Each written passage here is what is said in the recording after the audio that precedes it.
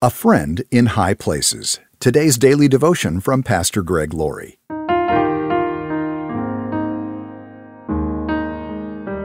Our scripture reading today is from Romans chapter 5, verse 8.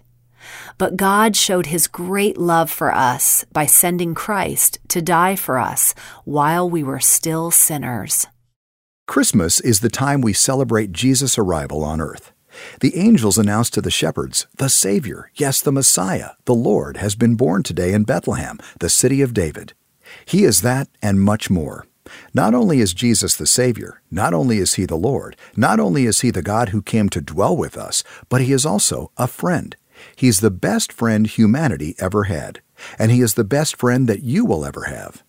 It's amazing to think that the Almighty God would offer us His friendship.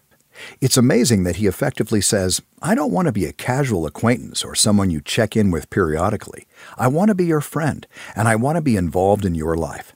I want to guide and direct you and listen to you and speak to you. I want you to bear your heart to me, and I want to bear mine to you. God demonstrated His willingness to have friendship with us in a tangible way. Romans 5:8 tells us, But God showed His great love for us by sending Christ to die for us while we were still sinners. Jesus was called the friend of sinners, and that wasn't a compliment. He was and still is the friend of sinners. He demonstrated His desire to have friendship with us when He went to the cross and died in our place while we were still His enemies. That is why Jesus said, There is no greater love than to lay down one's life for one's friends. He showed us that love. How many people would die for a friend? Some would. How many would die for a husband or wife or children? Most probably would. How many would die for a casual acquaintance? Maybe a handful of people would. But would any of us die for our worst enemy? Probably not. Yet while we were still sinners, while we were still the enemies of God, Jesus Christ died for us, showing us His friendship. Talk about having a friend in high places.